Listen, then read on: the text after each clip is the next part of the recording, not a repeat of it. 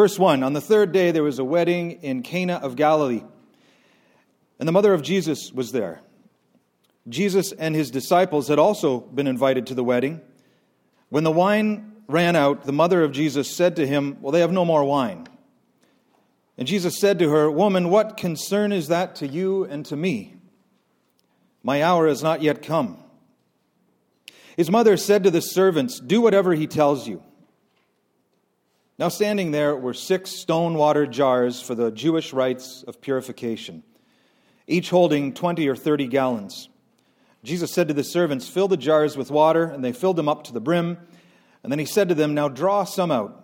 Take it to the chief steward." So they took it, and when the steward tasted the water that had become wine, he didn't know where it had come from, only the servants knew. The steward called the bridegroom and said to him, "What's going on? Everyone serves the good wine first, and then the inferior wine after the guests have become drunk. But you have kept the good wine until now." Jesus did this, the first of his signs, in Cana of Galilee, and revealed his glory, and his disciples believed in him. In Cana of Galilee. So where was Cana? We don't know. Biblical scholars, historians, archaeologists, they have no idea where exactly Canaan is. Now, the tourist industry knows exactly where Cana is. It's in their best interest to take you exactly where these spots are. But we don't know where Cana is. We know that it's in Galilee, and we know that it's in the general vicinity of Capernaum. Other than that, we don't know. But in Cana of Galilee, there was a wedding. Now, in Jewish peasant life, in Galilee, in the time of Jesus, the wedding was the most festive of celebrations. I mean, this was a real party. The whole village was usually invited. It would often last up to 7 days. This wasn't just a one-day affair. This was a week, people taking off work to get together and celebrate love and life with one another. There was a tremendous amount of food, and the best food. Most peasants didn't have a lot of animals. They weren't slaughtering cattle and lambs every other day. But when a wedding came around, they pulled all the stops. That's when they would kill the fatted calf. That's when they would kill that one animal that they had so that the town, the community, could feast together. Copious amounts of wine. Lots of singing and dancing and celebrating. How many people have seen The Fiddler on the Roof? That wedding scene just gives you a little bit of a glimpse into what this would have been like. Whole community coming together. We are going to party. You see, the peasants in Galilee, they didn't have Christmas. They didn't have Thanksgiving. They didn't have summer holidays. This was it. The wedding was the big event that people looked forward to in the community. This was the holiday. This was the time when everyone just let everything else go. We are going to have a good time and enjoy life together. That's what's happening. That's what's happening here. We keep reading. There was a wedding. The mother of Jesus was there. Jesus and his disciples were there.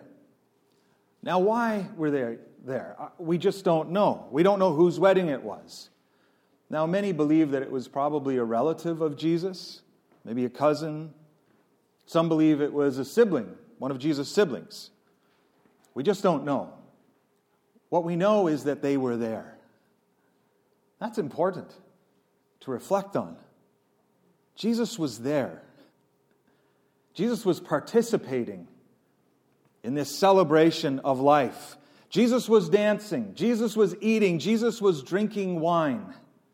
Jesus was having a good time with family and friends and his community. I grew up not imagining Jesus laughing and dancing and drinking wine. And it will do your faith good. It will do your spirituality good to spend time this week. Picture it in your mind. Spend time imagining Jesus like Cyril. He's got the moves. He's laughing. He's having a good time. He's drinking a bit of wine. Now, I don't think Jesus ever got drunk. But I think there is no question that Jesus drank wine and once in a while got just a little glow. How many of you are thinking, how dare you say that? I'm telling you, Jesus, there was an accusation, an allegation circulating around that he was a drunk. Now, rumors usually are established in half-truths, partial truths, right?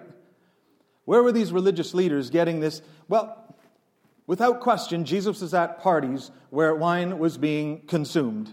And without question, people saw Jesus with wine in hand, enjoying. Now, some people interpret that to mean every night, let's drink wine like Jesus did, right? I have a few friends. In university, I had a friend who, it was like every night. Jesus, turn the water into wine, boys. Let's go out drinking. Let's celebrate like it's a Jewish wedding. I was like, but that's the point, Jake. It's not a Jewish wedding. It's Tuesday night and I have an exam tomorrow. You see, in everything a season. There's a time for everything. And Jesus was a discerning person who was grounded in the divine rhythm. And not every night is the time to be celebrating and partying and dancing and singing. You know, some people talk about that. Freedom in Christ. Freedom in Christ means hey, if I want to drink, I can have a drink. Actually, freedom in Christ means you get to choose whether you have a drink or not. Some people, they come home from work, have a drink. Wait, do you have the freedom not to have that drink? That's freedom in Christ. When you actually have the ability to choose. You know, when you're going out for dessert, everyone's having pie, dessert. Well, I'm going to have pie. Do you have the freedom not to have that pie? You know, it's quick, easy to point out, alcohol's bad. What about your sugar addiction? Do you have the freedom to enjoy that sugar or not to enjoy that sugar? That's freedom in Christ. That you have the power to choose. All right, this wasn't really a part of this. We got to get back into the story. Jesus is in tune with the divine rhythm, and there is a time to party. But the only way we know, the only way we really know when there's a time to sacrifice, there's a time for self-discipline, there's a time for abstinence, and there's a time to partake. But it's only the Spirit of God that knows. And whether you are abstaining or partaking based on your ego intuition, your ego preference, abstinence can be just as much of an ego thing that separates you from the presence of God as much as partaking in too much wine. Right? There's a tremendous amount of pride. I grew up in a church where there was a tremendous amount of pride, and we don't drink. In fact, we had Wednesday night prayer meetings where people would stand up and give their testimonies, and I could always count on at least 7 people standing up. Alcohol has not touched my lips for how many years? And everyone would clap. You know what? If you're a recovering alcoholic, that is something to celebrate. But you know what else is important to celebrate? Is moderation. Living a life where we're actually in tune with the Spirit of God, and when it's time to celebrate, we celebrate, and when it's time to sacrifice, when it's time for self-discipline, where it's time to actually deny ourselves things that are good things. This isn't just about wine. This could be about anything. How about carbs? Yes, Lord. Nothing wrong with having a baked potato once in a while, but sometimes the Spirit of God says, no baked potatoes for a while, Troy. Moving on. When the wine ran out, Jesus' mother said to him, they have no more wine. Now this is interesting. Why are the servants talking to Mary? They don't go to the steward, they talk to Mary. So this is one of the reasons why a lot of people believe that it was probably a relative's wedding, that Mary is involved in the organization, the hosting of this event. Servants go to Mary, and Mary goes to Jesus. Mary says, they've run out of wine, Jesus. And Jesus says to her, "Good. I'm glad there's no more wine. There shouldn't have been wine in the first place. What kind of pagan celebration of debauchery is this anyway?" Oh, I'm sorry. I'm reading from the sanctimonious Grumpy Pants version of the Bible. All the other translations of Scripture say something like this: "Woman, what concern is that to you and to me?" The King James Version, what I grew up with, is this: "Woman, what have I to do with thee?" How many of you have read this story before and wondered, why is Jesus talking to his mother that way? Anyone? I tried this once as a teenager. "Troy, go clean your room." "Woman, what have I to do with thee?" Yeah.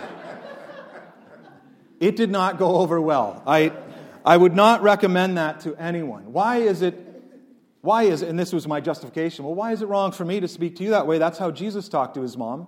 It got worse from there. And I was even quoting King James Version, which is the only version of Scripture that retains the infallibility and inerrancy of Scripture. But nevertheless, a lesson was brought upon me by my father. Yeah. Why is Jesus speaking this way to his mother? Well, something's lost in translation, right? We're talking another culture, we're talking another language, we're talking 2,000 years. So the Greek word for woman is gune, or sometimes pronounced eune or junai. Let's just go with gune. And the best contemporary translation probably would be something like madam. Madam. It's a term of respect and honor. Jesus uses this word multiple times to address. In fact, when Jesus is on the cross dying, and there is his mother Mary, heartbroken, he says to her, "Gune, woman, madam, behold your son." You see, Joseph is probably gone by this point. In fact, we don't hear about Joseph after Jesus' childhood. He's probably older than Mary and has passed away. So Jesus, as the oldest son, has a responsibility for his mother. And in his last moments, he says, "Woman, gune, madam, behold your son," pointing to John, one of his disciples. "John, I need you to take care of my mother." This is not a disrespectful moment, is it? This is a moment of great love and honor and respect. When Jesus, after the resurrection, he runs into Mary Magdalene in the Garden of Gethsemane. She is weeping. She is brokenhearted, grieving the loss of Jesus. And the risen Christ comes to her and says, "Woman, gune, madam, why are you weeping?" So Jesus isn't being rude to his mother here. Jesus is really just saying, "Mom, you're always trying to, forever the hostess, always trying to solve everyone's problems. We were responsible for the chairs and lights, but the Joneses were responsible for the wine," sort of thing, Why is this our deal? Mary doesn't even engage. Mary pulls rank here, the mother card. She doesn't even address him. She's like, "These are our friends, or maybe these are even our family members. We need to help them." She doesn't even go there. She knows Jesus cares about people. Jesus is going to do something. She doesn't even engage him. She just says to the servants, "Do what he tells you to do." And then she's gone, right? That's a mother move, isn't it? You're like, okay, all right. So what does Jesus do? Well, nobody's expecting this. Nobody's expecting this. This is where the story gets even more interesting. Oh, I didn't talk about my hour has not yet come. That's an interesting thing that Jesus says there in that. So what does this have to do with you and I, Mom? Mine hour has not yet come. Why does Jesus say that? Well, that is a phrase that routinely appears in the Gospel of John. In fact, about 2 years later, the same time of year, the Feast of Tabernacles, Jesus' brothers are going up to Jerusalem to celebrate the Feast of Tabernacles in Jerusalem, in the temple. And they are inviting their brother Jesus to come along, but they're mocking him. They're saying, "Come on, you're doing all these miracles. You think you're the rabbi. You think you're all that. Well, let's go to Jerusalem. You can do all your miracles and see what happens." And Jesus' response to them is, "My time has not yet come." Well, later on in John chapter 7, we see that Jesus actually does go to Jerusalem, goes to the temple during the Feast of Tabernacles. And as Jesus does, he ends up in the temple and he's teaching. And what usually happens when Jesus is teaching is the religious leaders get really angry. And they want to seize him, arrest him, But in verse 30, we read, no one laid a hand on him because his hour had not yet come. Later on in John chapter 8, Jesus comes back. He's teaching in the temple again. This time, it's not just the religious leaders. The whole crowd is enraged by what he is saying. They want to seize him and arrest him. But again, verse 30, but no one laid a hand on him because his hour had not yet come. Throughout the Gospel of John, we just keep seeing this phrase. You see, John is writing a story here. The Gospel is a story. It's the story about Jesus. And what the Gospel writer John is doing here is using the technique of foreshadowing. He's hinting that there is something big coming in this story. His hour has not yet come. What is that all about? What's going to happen when his hour comes? Because there's some amazing things happening, and John keeps hinting that's nothing compared to the big plot twist coming at the end of this story. So right in the beginning of the story, John chapter 2, that's Jesus' first real story after he is baptized by John. But John chapter 1 it starts with this cosmic perspective about who Jesus is, the Logos. And then it moves to John the Baptist, who's introducing Jesus.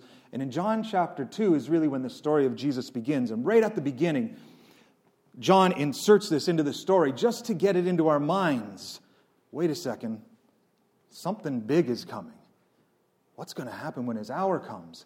And it's not only to make us aware that the reader, that something big is coming, but to let us know that nobody else knows except Jesus what this means. So it's to put us into the story and help us understand Jesus and some of the ways he responds throughout his public ministry, because Jesus is aware of something that nobody else is aware of that's going to happen. Now in John 12, we find out what this big thing is. Jesus says, I'll just read it for you. About 3 days before he was crucified, Jesus said, the hour has come for the Son of Man to be glorified. Skip down a bit, he says, now my soul has become troubled, and what shall I say? Father, save me from this hour? No, for this purpose, for this hour is why I came. So later on in the story, we discover that his hour is his death and resurrection. But throughout the story, we don't know that. Okay, moving right along. Mary says to the servants, do whatever he tells you to do. And that's when things get interesting. When you go to verse 11, John lets us in on the multiple layers of meaning that are happening in this story.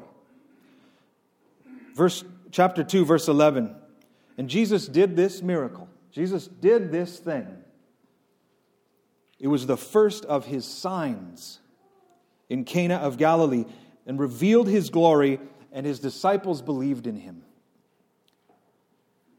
So John does not call this Jesus' first miracle. John calls this his first sign. What does John mean by that? Well, what is a sign? Well, here's the first definition of a sign. An object, quality, or event whose presence or occurrence indicates the probable presence or occurrence of something else. So a sign points to something else that exists or that will occur. A sign reveals something about something else. So what is this sign revealing in the Gospel of John? Well, it's revealing what the story of Jesus is about. It's revealing what the message of Jesus is about. The message that he teaches, the message that he embodies, and the message that he offers to us. We call this the gospel, the good news message of Jesus. So this sign reveals what the gospel is about. Well, what is this sign revealing? Well, the first thing, we back up and we see that this sign is about a wedding. Now, in Judaism and in early Christianity, marriage is a very deep and rich metaphor in the Scripture. There's the marriage covenant between the people of Israel and God. There is the marriage of heaven and earth. There is the mystical marriage union of the individual soul and God's Spirit. There is the church that is the bride of Christ, married. So this is a consistent theme in Scripture. And what is being revealed here in the wedding feast The good news message of Jesus is that divinity and humanity have become married. They have become one in Christ. But more than that, we are invited to experience this marriage, this oneness of divinity and humanity within our own beings, our own souls. So the good news message is about a wedding, a marriage, a union between the divine and human in Christ, in us. A lot of layers there, right? The next verse. Now standing there were 6 stone water jars for the Jewish rites of purification, each holding 20 or 30 gallons. This is important symbolism here. Jesus chooses these stone jars that are used for the purification rites of the religion of his day. He transforms what those vessels are about. Religion is about purification rites. What we need to do to become pure, to become clean, to become worthy of God's love, God's acceptance, God's forgiveness, God's presence. These vessels are really a statement, a proclamation that you are not inherently clean, that you are not innately pure and worthy of God's love, God's acceptance, God's presence. Jesus transforms what was used to say who is in, who is out, who belongs, who's clean, who's not, and fills those vessels with a reason to party, with a cause to celebrate, to enjoy God and one another together. That is a very bold and prophetic statement that Jesus is making. He's saying, my spirituality, the spiritual life that I've come to teach you, isn't about you need to jump through a bunch of hoops of religion so that you can experience God's presence. My spirituality, the spiritual life that I'm teaching you, all you need to do is show up. Accept the hospitality of God who's invited you to the party, and then partake and join the divine dance. That's what it's about. Moving along, the next thing that this story is about abundance. I mean, Jesus doesn't just make some wine. Jesus makes a lot of wine. So there's these 6 large jars. Some of them hold 20 gallons, some hold 30 gallons. So let's just say on average 25 gallons. That's 100 liters each. And Jesus says, let's fill up 6 of them. That's 600 liters of wine. Now, we don't know. There still might be 3 more days left, so don't think that's all for that night. Like, this is a long feast, long celebration. But what is this a sign of? What is it revealing? It's revealing that in the kingdom of God, remember the kingdom of God is within you. So to be in the kingdom of God is to be consciously responding to divine presence that is within you. When we consciously are living in responsiveness to divine presence, divine spirit, there is always an abundance of what we truly need. There's an unending supply of what we need when we are in tune with divine spirit. Now here's the thing. Often what we think we need is different than what we actually need. What we want is often very different what we need. The only way that we can discern what we truly need is to be in tune with our spirits, our souls, our true self, which is in tune with the Spirit of God. Your ego, your pain body, your false self, it thinks it needs a lot of things. And often when we pray and bring our needs to God, it is our ego praying, it is our pain body, it is our false self. I need this and I need this, how dare this happen to me? And you know what? You're not in tune. You're not in tune. You're not listening. And the only part of you that can listen to the Spirit of God is your spirit, your soul. Most of your prayer, at least the first, let's say 7 minutes, 20 minutes, I don't know. Maybe for some of you 3 hours, 40 days, I don't know. That's what Jesus did, right? Significant amount of your prayer should just be listening and trying to tune into your true self. Your spirit, your soul, that part of you that is connected to divine spirit. When we bring our needs to God, say your need is for more money. Sometimes you need more money. Sometimes what you need is to develop a better work ethic or to recalibrate your priorities. Only your spirit knows what you truly need, but your ego is just going to focus on maybe the more money. I'll give you an example that happened to me this week. It was fascinating. I'm still processing. I usually don't like to share things while I'm still processing, but I'll let you all in on this. This week I often get tired. I'm quite an introvert, which you wouldn't always know from these Sunday mornings, but I'm quite an introvert, and I often just feel tired. Certain kind of activities just expend my energy, and I feel drained and I feel tired. So one particular day I'm feeling tired, and so I'm meditating and praying, and I'm like, God, I need more energy. What I need is more energy to fulfill the calling you've placed upon my life. I need more energy. And then it's just that still small voice said, no, you don't. I'm like, what? No, I feel tired. I feel, no, you don't. You're not tired. What is going on here? So I listened. And what I discerned was, what I needed was not more energy. What I needed was to be set free from this false belief that I bought into quite a while ago that I get tired when I do certain things. And in that moment, a thought came into my heart and mind. It wasn't just an intellectual thought. It was one of those ideas that, your whole being is connected to. It's called truth. Your whole being. And this truth was this. I am energized. I'm renewed. And immediately I felt different. And then I thought, wait, no, I'm tired.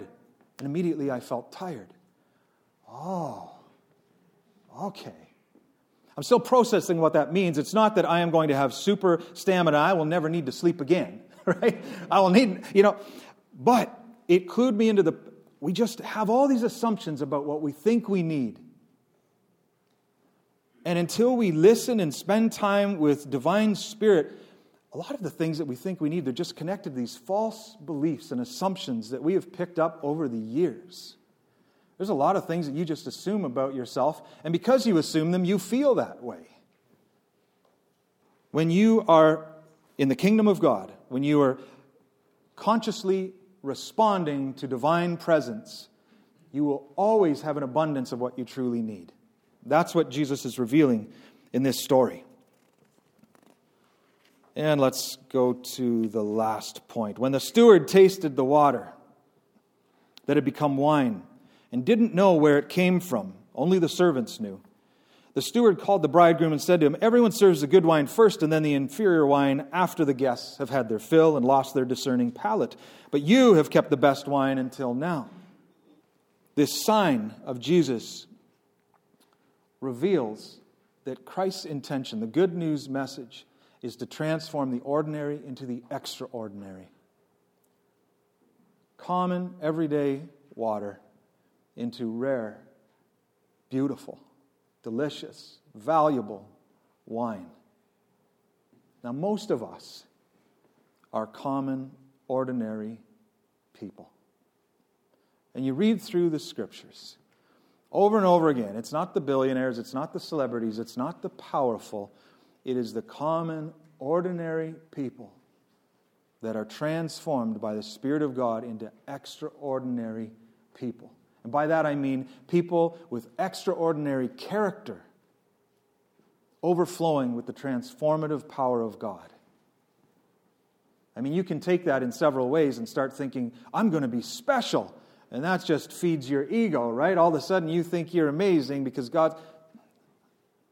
It's not what this is about. I mean, the whole point of being transformed into good wine is so that others will enjoy your presence. It's for the sake of others more than for you. You know, it's interesting. You are 60 to 65% water. That's what you are. You are water that Christ wants to transform into fine wine.